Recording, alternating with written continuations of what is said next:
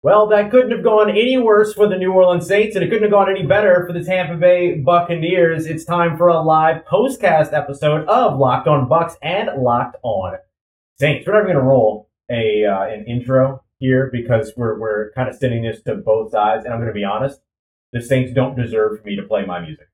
I mean, if I were in your shoes, I would agree. Well, and like Tom Brady said, just how they drew it up. This was the game plan. I think that's what we're supposed to believe is, you know what? Early lead, let them have it. Last 5 minutes, guys. Yeah. We'll come back and get it. Oh, yeah. I buy that. I'm Ross Jackson, host of the Locked On Saints podcast. This is David Harrison, host of Locked On Bucs. Here to kind of recap, break down, react to this 17-16 win for the Tampa Bay Buccaneers, loss for the New Orleans Saints, absolutely abysmal loss for the New Orleans Saints because it wasn't just a loss, David, it was a blown lead, 13-point lead for the New Orleans Saints by the time the Tampa Bay Buccaneers took the final two possessions over, starting at 5 minutes and 21 seconds. What did Tom Brady do right in those last two drives? I mean, Tom Brady did what Tom Brady does, right? He read the defense. Yeah. He said, okay, the Saints are going to double this guy, you're going to double Mike. So I'll go to, Julio. You're going to double Julio, so I'll go to Chris. You're going to double Chris, I'll go to Scotty, et cetera, et cetera. I don't know that the storyline here is really what did Tom do right, even though obviously Tom's going to get all the credit. If you go to Locked On Bucs, Tom Brady is the thumbnail and all these things. What really it boils down to is what did Todd Bowles finally stop doing wrong? And that is he stopped stopping Tom Brady. Yeah. We've been having this conversation a lot. We talked about it on the crossover, exactly.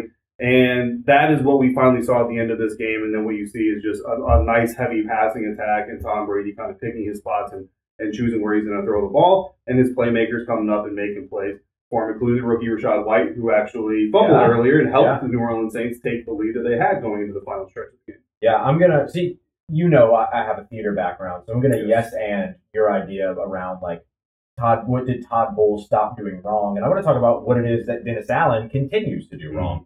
And I think for me, like, this is the biggest indictment on Dennis Allen as a head coach so far that we have seen throughout what has been a very, very tough season. Listen, I've been speaking to you, if you're watching over the Locked On Saints side, I've been talking to you over and over again about how the New Orleans Saints season isn't quite over, like expect this team to continue to compete and all that. None of that was fictitious. None of that wasn't true. But you all also know that I was very much not confident about this team toward the latter half of the season and where we've been. I picked the Saints to lose this game by 1 point, by the way. And it was very much like that they would have a lead and that Tom Brady would bring them back and then have sort of that game-winning touchdown. Yeah, absolutely. And the reason why this is such a big indictment on Dennis Allen and for you as a New Orleans Saints fan when you're looking at Dennis Allen is that this is supposed to be a defensive team. Yeah. Defense is supposed to be the bread and butter. Yeah. And what lost this game? The defense. Now, the offense, of course, once again struggled to put points on the board, but that's not new for this New Orleans Saints team. That's not new for an Andy Dalton-led offense, right? So for me, like that was kind of the biggest takeaway when it comes to what that blown lead meant for the New Orleans Saints and means moving forward. And then that's kind of what the confusing part is. So we talked about this before, and then of course we've had some side conversations, not on the air. That I'll share kind of my view of it. And I mentioned to a Bucs fan who is more of a Jameis Winston fan than he is a Bucs fan, who was rooting for the Saints tonight. Even though Jameis was not going to play, and I said, you know what? Honestly, this is the perfect Jameis Winston game. Yeah, honestly, and it's the perfect game because the Buccaneers secondary was wounded. They're missing three key defensive players. One of the defensive starters, safety Logan Ryan, veteran, talented guy, but it's his first game back off of IR. Mm-hmm. So I mean, there's expected to be a little bit of rust there. Yeah. Keanu Neal, I mean, Saints fans have been seeing him with Falcons for years. You know what his coverage skill is. It's nothing. So this just kind of felt like a game where Jameis can come in here, and if Andy Dalton did enough Andy Dalton things, which honestly he had a relatively good game. Not bad, honestly. Even though he's going to carry now a 13-game primetime losing streak out of this, and everybody's going to make fun of him for that. But this just kind of felt like a game where a Jameis Winston approach could possibly help the Saints do some things. And when you come down to it, I mean, 3 seconds left when Rachaad White sticks that ball in the end zone, and then you get the Ryan Suckup extra point. If the Saints get a first down in one of those final two possessions that they end up having, the game's probably over. And that's where you look at and you kind of point and you say, okay, that's the turning point for this game. Mark Ingram runs out of bounds 1 yard short of a first down. Granted, he hurt his knee, and that's or had a leg injury of some sort, and that's what prompted him to run out of bounds and not take the hit. But even outside of that, you have that the following play, they throw a slant on 3rd and 1 as opposed to going to the guy that they just refused to go to on 3rd and 1s. I did the research and I broke it all down in terms of the use of 3rd and 1s since the Las Vegas Raiders game. And so 3rd in kind of 0 to 3, Taysom Hill's carried the ball once so far in the past 4 weeks. That's one of the reasons why they have been so just bad when it comes to 3rd downs. They haven't converted more than 4 3rd downs in a game since that Raiders game, today being the exception. So I think that when you look at where the Saints went wrong in this one, it was a lot of play calling. Yeah. It was a lot of decision making. Andy Dalton taking a 2nd down sack when you only have a practice squad wide receiver, Kirk Merritt, who I think is incredibly talented, but this was his first game in. He was the only wide receiver that ran a route. They were trying to do something tricky and get Taysom Hill on a 7, and it just didn't work because Tampa Bay's defense is good. Yeah. And so, like if you're a New Orleans sports fan, what you're used to seeing right now is the Pelicans winning. And you know why the Pelicans win?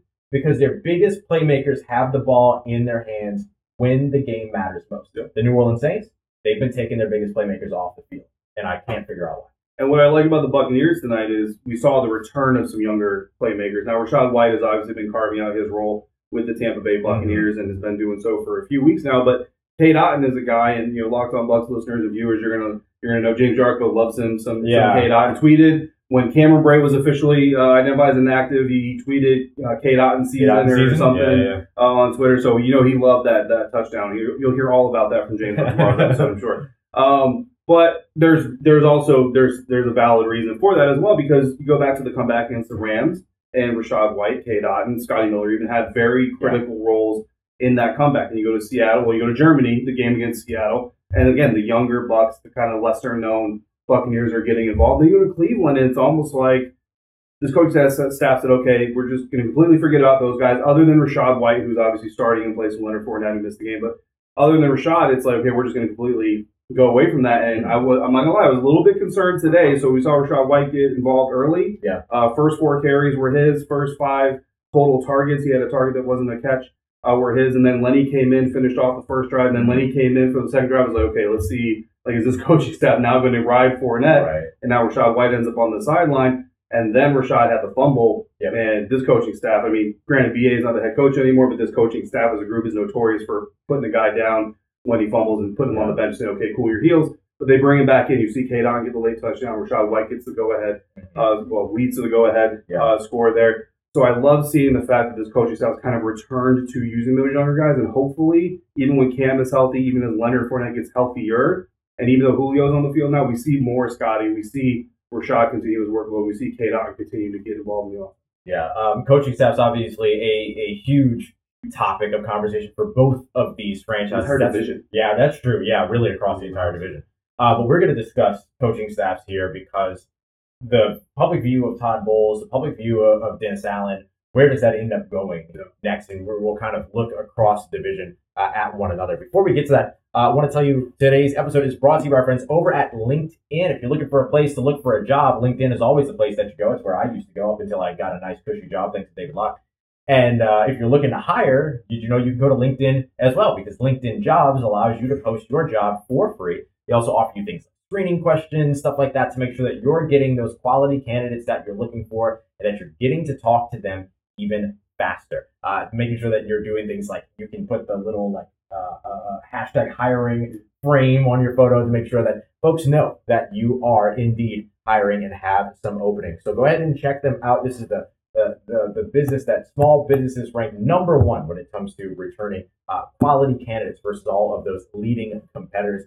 LinkedIn Jobs is going to help you find the qualified candidates that you want to talk to faster. Post your job for free at linkedin.com/lockedonnfl. That's linkedin.com/lockedonnfl to post your job for free. Terms and conditions apply. And today's episode is also brought to you by our friends over at Audible. Oh, we love us some Audible because right now Audible, did you know, has a brand new whole slate of new football podcasts that you're going to love. And that's why I want you to go and check out a sneak peek of Block Forever, which is actually available on the Locked On NFL podcast right now over on the Odyssey side. Block Forever is a brand new podcast that is hosted and presented by former NFL All-Pro Ryan Khalil, as well as Audible. He sits down with star players, coaches, executives, pros all across the league to talk about kind of real conversations in terms of what happens in terms of player psyche, managing your relationship with tough players, tough personalities, things like that, even kind of sports betting, fantasy football. Christian McCaffrey tells you all about how much he hates it, all that good stuff. So lots of really great stuff because nothing is out of bounds when it comes to the Block Forever podcast. Head over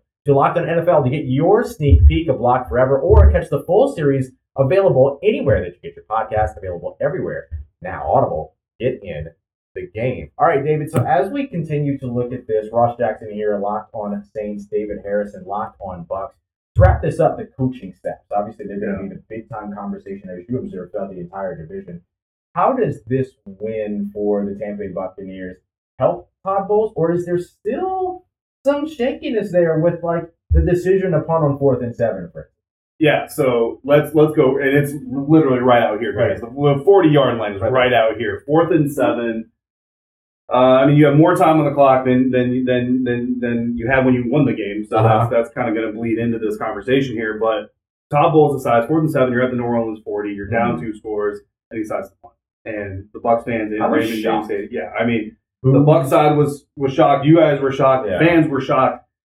Tom Brady was probably shocked. Everybody was shocked, except for Todd Bowles. Todd Bowles is the only guy in the stadium not shocked by that decision. I'll tell you, I was standing, actually, shout out to Jason. I was standing with Jason by the pirate ship when they made the call, and the amount of expletives that rained out from all of the Tampa Bay Buccaneers fans was impeccable. I believe it. And then you come down later, and now you're in your own end, and you end up with 4th, and I can't remember the exact yardage on it, but 4th and long, right? 4th and long. And I think everybody in the building is kind of thinking the same thing. Like, you don't want to go for it here, but you kind of have to because you're under 8 minutes. You're down 13, right? Like we talked to, leading to the 5-minute deal. Yep. And instead, he punts. But the thing that I didn't like about it the most is, if you're going to punt, fine. If that's who you're going to be, and you're going to say, look, defense will get us the ball back, so we have a chance to win this thing, fine. But be who you're going to be. Right. What I didn't like was the hesitation. There was there was a gap there between the decision, and to me, that shows hesitation. And we're in week 13. Todd Bowles, this is his second stint as an NFL head coach. Right. You've been in these situations. You know your team. You should know who you want to be as a coach. You should know your approach to these games and these moments. And it felt like to me that Todd was kind of like, well, I want to do this, but I want to do this, but I want to do this, blah, blah. And just, okay, you know what, we're going to do this one. And that's not really a solid way to make a decision. Right. Now it works out. And here's the bad news, right? So the good news, Bucs fans, is the Buccaneers won. The bad news is Buccaneers won, and Todd Bowles now is justified in the way that he approached this game. And he was asked in his post-game press conference about the 4th down situation, and he immediately steered towards the one in his own end and said, well, if we go for it on 4th and we don't get it, which is very likely, they score a field goal, we lose. And he didn't go on and continue saying it. So basically what he wanted to continue saying was, so I was right, guys. Yeah. And my concern is now you got San Francisco next week. Yeah. Another tough defense. Brock Purdy season. Brock Purdy, legendary quarterback. You know what I mean? But you have a coach who is now vindicated in this soft, sheltered approach to trying to win a game. And I just feel like it's going to bite the Buccaneers in the butt at the worst possible time. Against San Francisco would be the worst possible time. But at the worst possible time, I think this is going to continue to be a trend, and that is what's going to frustrate Bucs fans and everybody else watching this. Yeah. Before I get on my soapbox about Dennis Allen and the New Orleans Saints coaching staff, just from an exterior perspective, what do you see? So the question I asked you today before the game started, is Dennis Allen's job in jeopardy from a New Orleans media standpoint, and even a Saints fandom standpoint, since obviously you're a lot more plugged in to them than I am.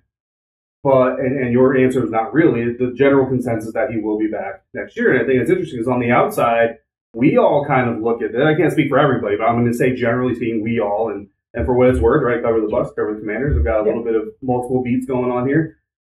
That these are some really bad coaching decisions. Oh, yeah.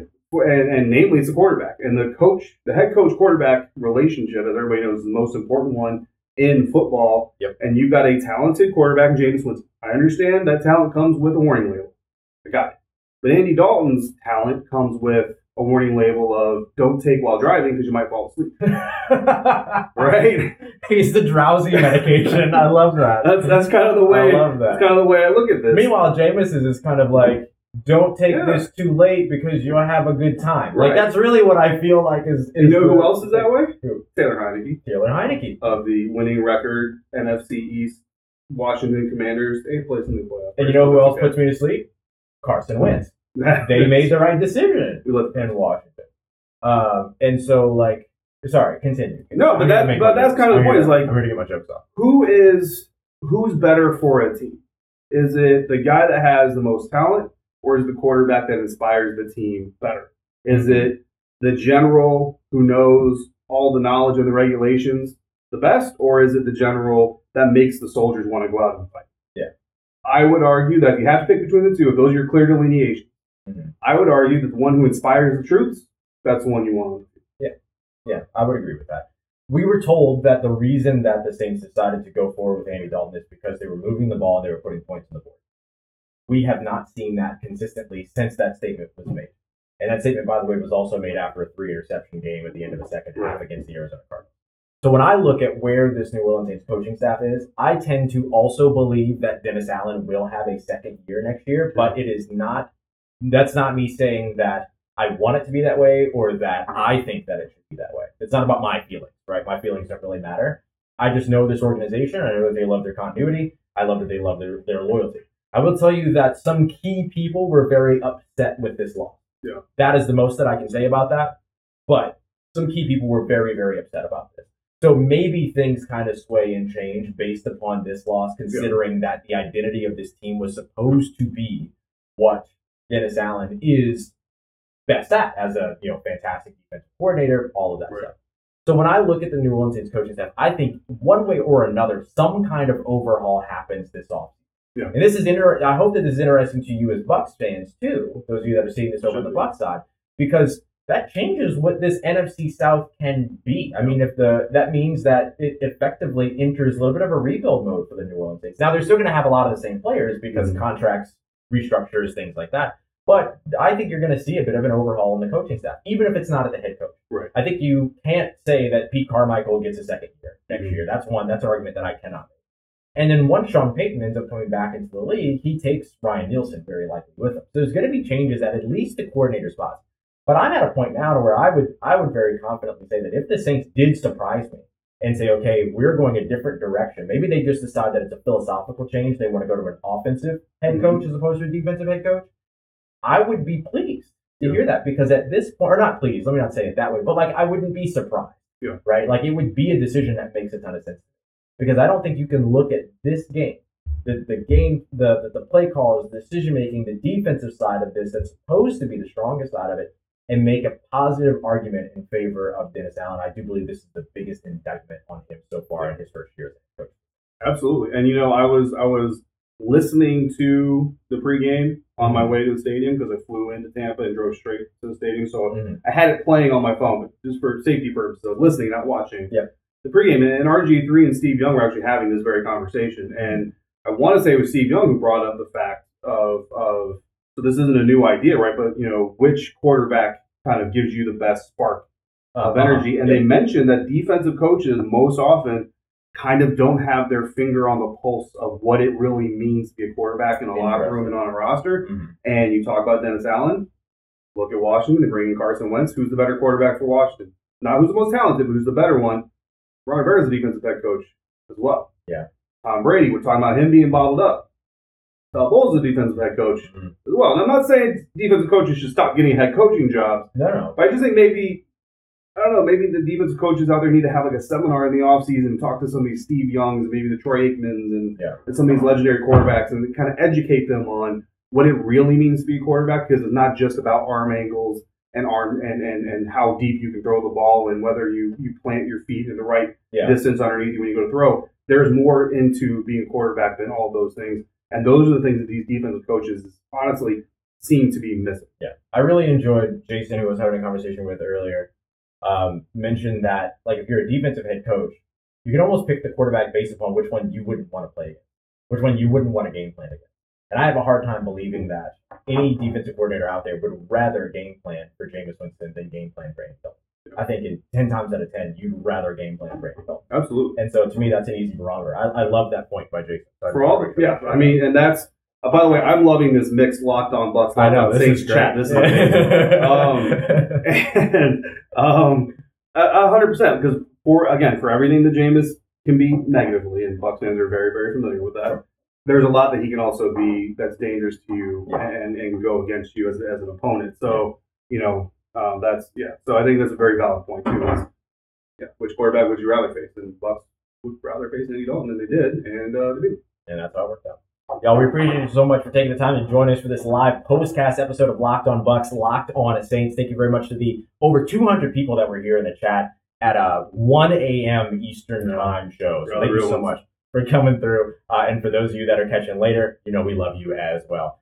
For David Harrison, I'm Raj Jackson. I'll say it for both of us. If you see us, say hi. Absolutely. The pirate on the ship.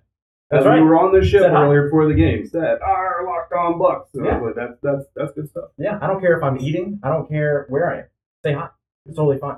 Shout out to Jason. Shout out to Yancey for saying hi today. Everything's such a pleasure to see all of you. And it's going to be a pleasure to be back with you again. Chris is not Andy tomorrow. Chris is not Andy at all. Whoa. Y'all, we really appreciate you. Thank you so much for taking the time to join us here. Make sure you keep it locked on Bucs, Locked On Saints every Monday through Friday, part of Locked On Podcast Network. Your team every day.